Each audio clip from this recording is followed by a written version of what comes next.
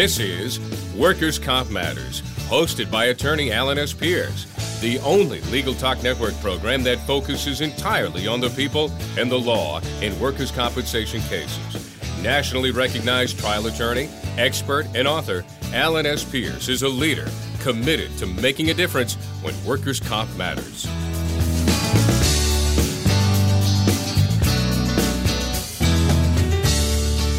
Welcome to Legal Talk Network and our show, Workers' Comp Matters. I'm your host, Alan Pierce. I practice workers' comp law in Salem, Massachusetts, with the law firm of Pierce, and Napolitano, where we concentrate on the representation of injured workers and their families, primarily in workers' compensation claims and Social Security disability claims.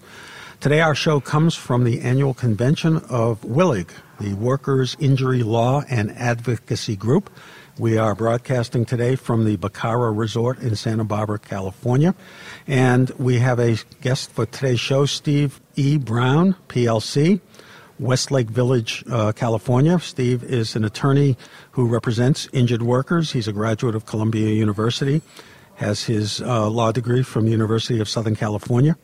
He's a member of a variety of bar associations, including WILIG, the California Employment Lawyers Association, the American Association for Justice, just to name a few.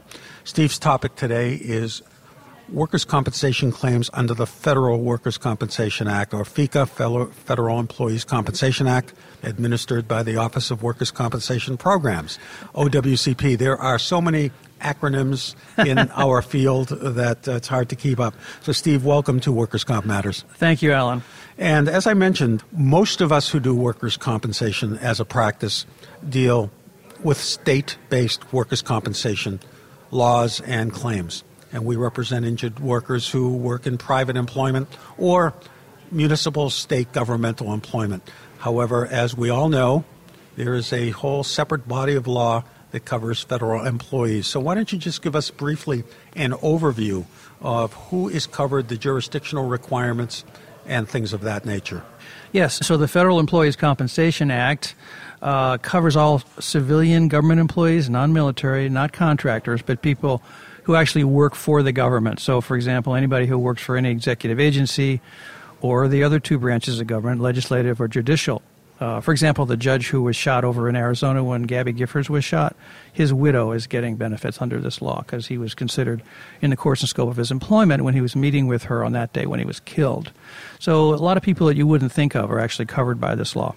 I know from my experience, most of the people who call my office seeking representation either work for the U.S. Postal Service or the local Veterans Administration hospitals. They seem to be the largest of the federal employers, at least in the metropolitan Boston area, even though obviously there's pockets of all the other agencies. As a matter of practice, I don't take those cases. I used to, and I know, and I'd like you to explain how and why there is such a narrow practice and number of practitioners who specialize or represent these types of workers. The system, the government system, is unique in that there's no judicial review of anything that the Department of Labor decides on these cases. So many of the typical legal skills that we learn in law school you can't use because you can't go to court. So it's a purely administrative practice. You find yourself trying to convince a claims examiner who works for the Department of Labor that this is a claim that they should grant. There are appeals processes within the Department of Labor, but you can never go outside of labor, and that creates some problems. So would you agree that the fundamental underpinnings of the federal workers' comp system is similar, if not identical, to the state systems? That is, it is an exclusive remedy, which means that in exchange for getting these benefits, the federal employee who is injured at work, even as a result of the fault or negligence of the employer, can not bring a civil action or a tort suit and must rely on the workers' comp benefits? Oh, yeah. It's exclusive remedy just like in the state systems, right? And like the state systems, I then would assume that the benefit levels are defined and, in a sense, limited. What are the benefits, and how might they differ from states? Well, government employees are all paid under a system of schedules. So, for example, a GS2 employee is one of the lowest paid. GS 15, 16, 17, these are higher paid employees. So that the top that you can receive from FECA, the Federal Employees Compensation Act, is the top pay of a GS 15, which is a middle-level, middle-level manager. And the lowest you can get is the lowest pay of a GS2, which would be a clerk. So a postal worker who is the postal worker's benefit dependent on the average weekly earning, or is Yes. it the annual earning? Well, it's the same. With federal employees, they all work. With the Postal Service, they do have overtime, but overtime is not included in the workers' computation. So you simply look at they have PS levels, which is similar to the GS. So typical carrier is a P5, P6, PS6, and so that employee might get $50,000 a year, and the benefits are based on either 2/3 or 3/4 of that gross pay. What criteria depends on the person two? making 2/3 or 3/4? If you have a dependent, which is defined as either a spouse living with you or a dependent child or a dependent parent, there's a whole bunch of categories of people. But basically, if you have a dependent, you get the higher 3/4 level. The benefits free of federal or state income tax? Yes, they are. Is there a duration? No, there is not. There's no time limit, dollar limit, age limit on these benefits. Is there a distinction between total disability and partial disability? Well, sure. Factually, if the employee can go back to work and the doctor says you can work, say, 4 hours a day, and the employee goes back to work for 4 hours, then typically the Department of Labor will pay the other 4 hours. I mean, 2/3 or 3/4. What if the medical evidence is the worker is capable of working modified duty or part-time hours, and the employer doesn't have that available? Or there's a disagreement, the injured worker doesn't feel he can. Is there a mechanism to adjudicate or determine a partial rate as opposed to a total rate? Yes, federal employees cannot refuse suitable part-time or lower-paid jobs. So, for example, even if it's not their regular job or their regular hours or even their regular location necessarily, if the employer has something that's available for them and they can do it according to the medical evidence, then if the employer offers it, then the Department of Labor will decide whether that's suitable, and once it's found to be suitable, then the employee must go back to work or forfeit his benefits. And what about the alternative scenario where there is no suitable work, despite the fact that there is a capacity to do modified work if it were available? What happens to the worker in that situation? Once a claim is accepted, the Department of Labor has the burden of proof to show that the person is no longer totally disabled, but total disability means that you can't earn the wages that you could at the time of the injury, and if the employer does not offer suitable employment, and if it's temporary disability, then by definition that person is still disabled totally simply because the employer doesn't offer anything. So it's really in their advantage for the agency, the employing agency, to offer work, but many times they don't. So in addition to the weekly wage replacement, or what is commonly called indemnity benefits, I don't know if that's the same phrase that's used in the federal scheme, but the weekly disability benefits, the other major component of benefit would be medical benefits. Right. And tell us briefly the limitations and or the extent that medical benefits are paid. Yeah, there are no limits. The government does pay on a schedule, but it's a very liberal schedule, so we never really have trouble with doctors saying they don't pay us enough. The problem is that the government will not allow medical treatment on a lien because there are no liens allowed on these benefits. So, for example, if it takes the government 6 months or a year to initially approve a claim, the employee cannot get paid by the workers' comp system because the claim hasn't been approved yet. And that's one of the problems, is that most federal employees have health benefits which exclude work-related disabilities, so they can be stuck sometimes between the health carrier not wanting to pay and the Department of Labor not having made a decision yet, and that's a problem. How about another issue that has become an increasingly contentious issue on the state level, and that is the causal connection, the nexus between injury and disability, especially where we have an aging workforce or we have workers who have what's known as comorbidity factors. They may have underlying conditions that are aggravated by work, such as arthritis. A postal worker injures his knee, and he's 60 years old, has been carrying bags and delivering mail for his adult work life. He's got a fair degree of osteoarthritis in the knee, suffers a meniscal tear. The meniscal tear is repaired. Do you have distinctions between aggravation of a prior condition or major cause? What's the causal relationship standard? For pre-existing conditions, there's no apportionment. So, for example, if he had a pre-existing problem with his knee, but he was able to do his job, then he has the injury. Now he's had post-surgery, he's got some limitations. The entire amount of limitation is now covered by the workers' comp system, because even though he might have had a medical condition before the industrial injury, he didn't have any disability. He was doing his job. So there is no apportionment in these cases. Does the federal government, the Office of Workers' Compensation Programs, schedule independent medical examinations to have one of their physicians comment on either diagnosis, degree of impairment, and the connection between that diagnosis, impairment, and the work? Yeah. In fact, one of our complaints about the Department of Labor's administration of this law is that they usually don't ever actually believe the claimant's physician. So we get an excellent report from the doctor, is very clear on causal relationship, discusses it for 2 pages, and somehow it's not good enough, so they always send it out to a second opinion, even though really looking at it fairly, it doesn't need to be sent out to a second doctor. And meanwhile, the benefits are not being paid, so that's another issue. And who is what is the first line of payment? Who is the individual? I know you mentioned claims. Right, claims examiners. Claims examiner. And they have senior claims examiners, and they have claims managers, and they have district directors. Now, are these nameless, faceless folks, or at the inception of a claim, do you actually know who your claims examiner is? Yes, we know because they send us a letter, and it has a name on it, and sometimes we know from the name whether we're going to have a problem or not.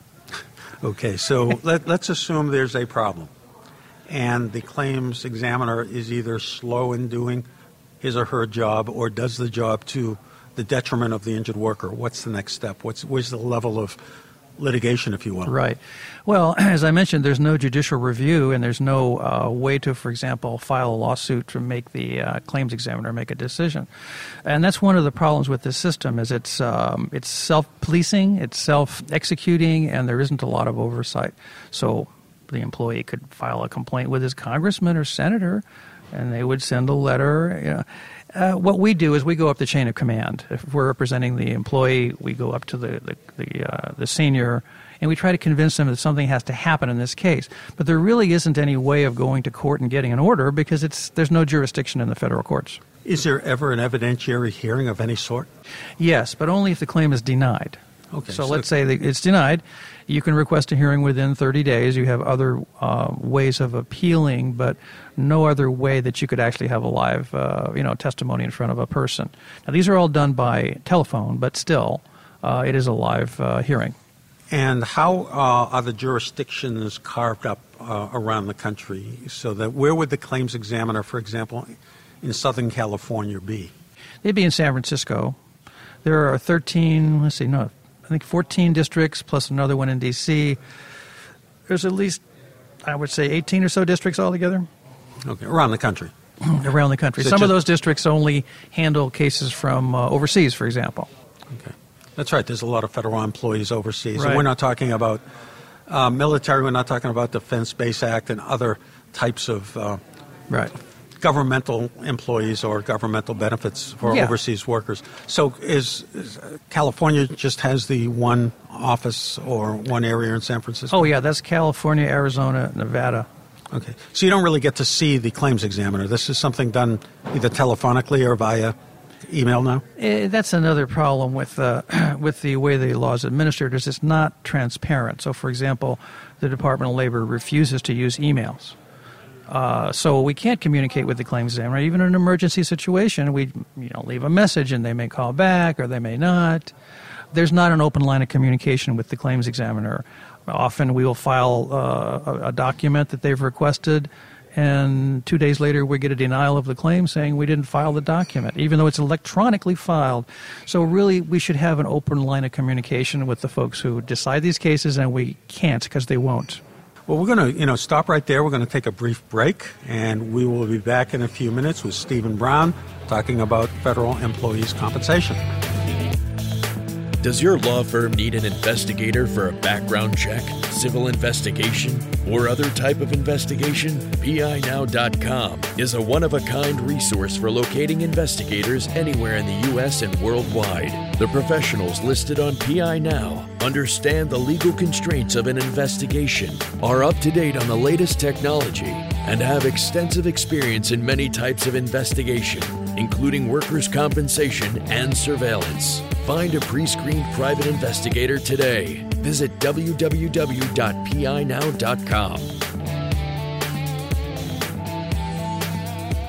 Welcome back to Workers' Comp Matters. We're here today from the Bacara Resort in Santa Barbara, California at the annual convention of the Workers' Injury Law and Advocacy Group, otherwise known as WILLIG. And we're talking today with Stephen Brown about federal workers' compensation. Stephen, we were talking about the levels and types of benefits.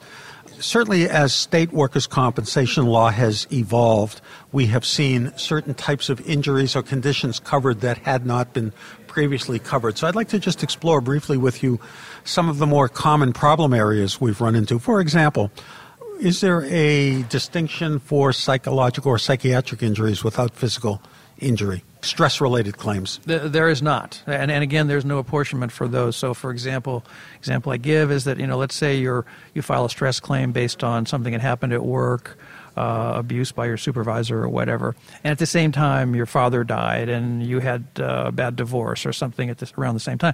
It wouldn't matter because the legal test is whether the work events contributed, no matter how slightly, to the production of that medical condition which then disabled you. So again, there's no apportionment and stress is fully covered. Okay. What about repetitive stress? Used to be under state workers' comp practice, you needed to have an injury occurring at a specific date, time, and place, and we know that the requirements of physical labor do not always lend themselves to injuries that occur at 2 p.m. on a Friday afternoon, but might be the result of cumulative trauma, repetitive stress. Is there a recognition of those types of injuries? Oh, absolutely. You have two types of claims under FEAC other than death benefits. You have the CA1 claim, which is a traumatic injury, something occurring within one work day or one work shift, and a CA2, which is an occupational disease, which is defined as everything else. 2 days, 20 years, that's a CA2. How about the integration with other sources? Let's say a federal employee is at or nearing retirement age, or might be eligible for an early retirement based upon disability. How is the workers' compensation benefit coordinated with other collateral benefits? Well, you cannot receive wage loss benefits from both the disability retirement or regular retirement programs and workers' compensation. However, if you're getting a schedule award for a permanent partial loss of use of, let's say, an arm or a leg or eyesight or something, you can receive those at the same time as you're getting disability or regular retirement benefits. Okay. We talked a little bit about death benefits. If the death is related to the injury, the surviving spouse and or dependent children collect benefits. Is there a formula for that? Correct. Yes, the spouse, if memory serves me, it's 45% of the wages for the spouse and then an additional 5% for each dependent up to a maximum of 75%. That's just off the top of my head, though. I'm not sure. Is there a mechanism for closing out or settling a federal workers' compensation claim? There is not. Is there, for example, even on a contested case so that where the examiner feels the injury isn't related or it's a novel injury or a novel diagnosis, it's either all or nothing? It's all or nothing. You prove it or you don't prove it, which is the reason why people get lawyers, really, because sometimes it's hard to prove these things. All right, so let's talk about why people get lawyers. When a claim is denied and somebody comes to you for legal help in processing that claim, you go to a hearing process electronically? Or telephonically? You can. There are several ways. We don't always request a hearing because sometimes live testimony is not really necessary, and there's a delay inherent in requesting a hearing, usually about 6 or 7 months before the hearing takes place. So we often file what's called a request for reconsideration or a request for review of the written record. Those are other forms of appeal. Finally, if you've submitted all the evidence that you want in the case, then if you still have lost the case, then you can appeal to the Employees Compensation Appeals Board, and they're the final legal authority on these cases. Okay. And they're in Washington? They are. Oral arguments or by submission or either? Or either. We're pushing them right now to establish a way of doing telephonic or video, because we think it's really unfair for people in the western United States, for example, not to get an oral argument when they can't fly all the way to D.C. or send their lawyer there. And is the ECAB the final word, or can you get into the civil courts? You cannot. There's no review judicially of these cases. Well, we're going to take a deviation from our discussion to sort of talk about something we do here on Workers' Comp Matters called Case of the Day. It's where I get to put you on the spot, even as an expert in workers' comp, by describing an interesting case that has taken place around the country and seeing if you can predict or guess how the case turned out, keeping in mind that it could turn out much differently under the federal system or in Massachusetts. The case I'm going to ask you wait a minute, about, can I call a friend? You can call. You got a help button and call a friend. This is, instead of case of the day, we should call this the quesadilla of the day. This case involves a quesadilla.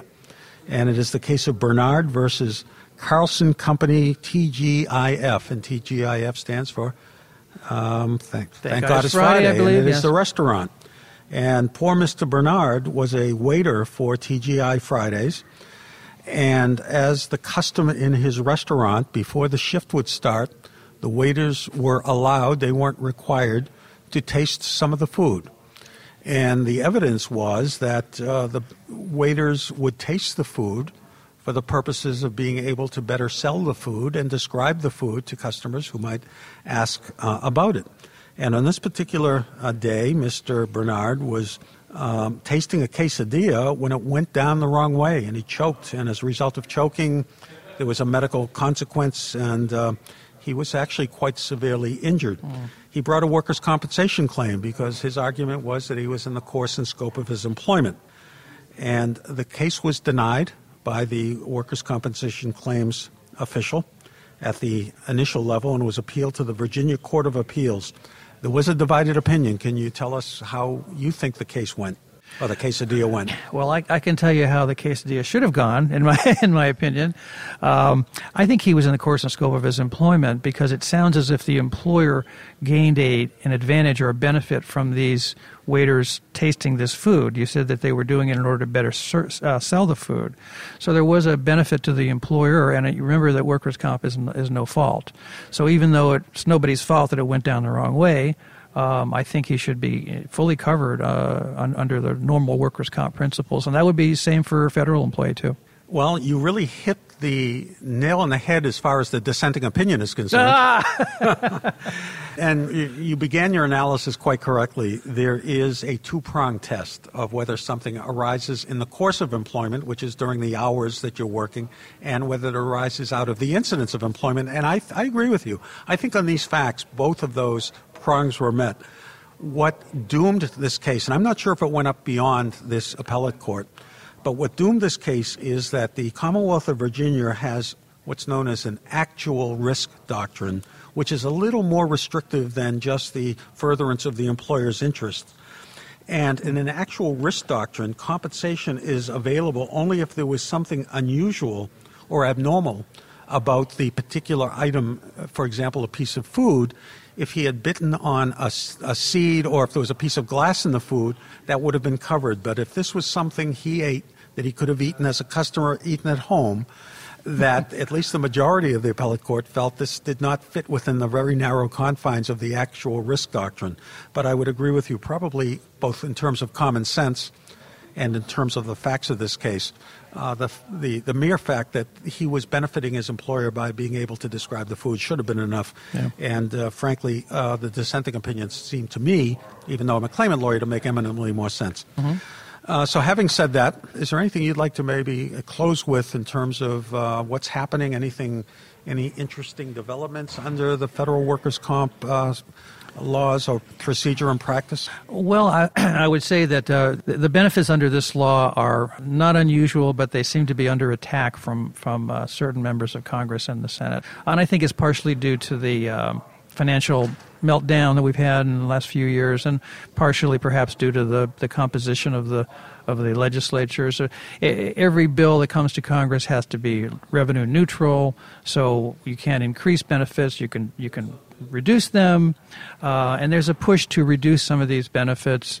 WILLIG has been opposing these because we don't feel that the injured worker should be to suffer in that way, or nor should his family suffer because he had an injury that was not his fault. So, and even if it was his fault, it's covered by workers' comp. It's a no-fault system. And I guess the last question is, and of course we are lawyers, we do this for a living, how do you get paid?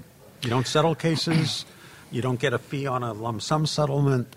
Yeah. Tell us how you're compensated for your hard work. Well, there are no liens for attorneys, and you can't charge a percentage. So we have to charge by the hour because it's the only way we can do that. Do they have to pay as you go, or can they pay when they have the wherewithal after a successful award? Well, we usually ask for our office, and most offices, I think, ask for a deposit, and then we monitor it and see how things are going. We do like to have some money in the trust account to pursue the case, but there are many cases where we know the benefits are going to be paid soon, and then we hold on. Okay, well, Steve, I want to thank you for joining us today on Workers' Comp Matters. As I know we've probably scratched the surface. I'm sure the federal government is dealing with the same issues that the state programs are dealing with in terms of chronic pain and medication and soaring medical costs and the whole panoply of integration with other types of sources of benefits. So I want to thank you. And thank you. If somebody needs to contact you, how do they find you? Just call us at 805-496-9777. We handle cases all over the country. Steve, thank you very much for joining us on Workers' Comp Matters. This is Alan Pierce. Until our next show, go out and make it a day that matters. Thanks for listening to Workers' Comp Matters today on the Legal Talk Network, hosted by attorney Alan S. Pierce, where we try to make a difference in workers' comp legal cases for people injured at work. Be sure to listen to other Workers' Comp Matters shows on the Legal Talk Network, your only choice for legal talk.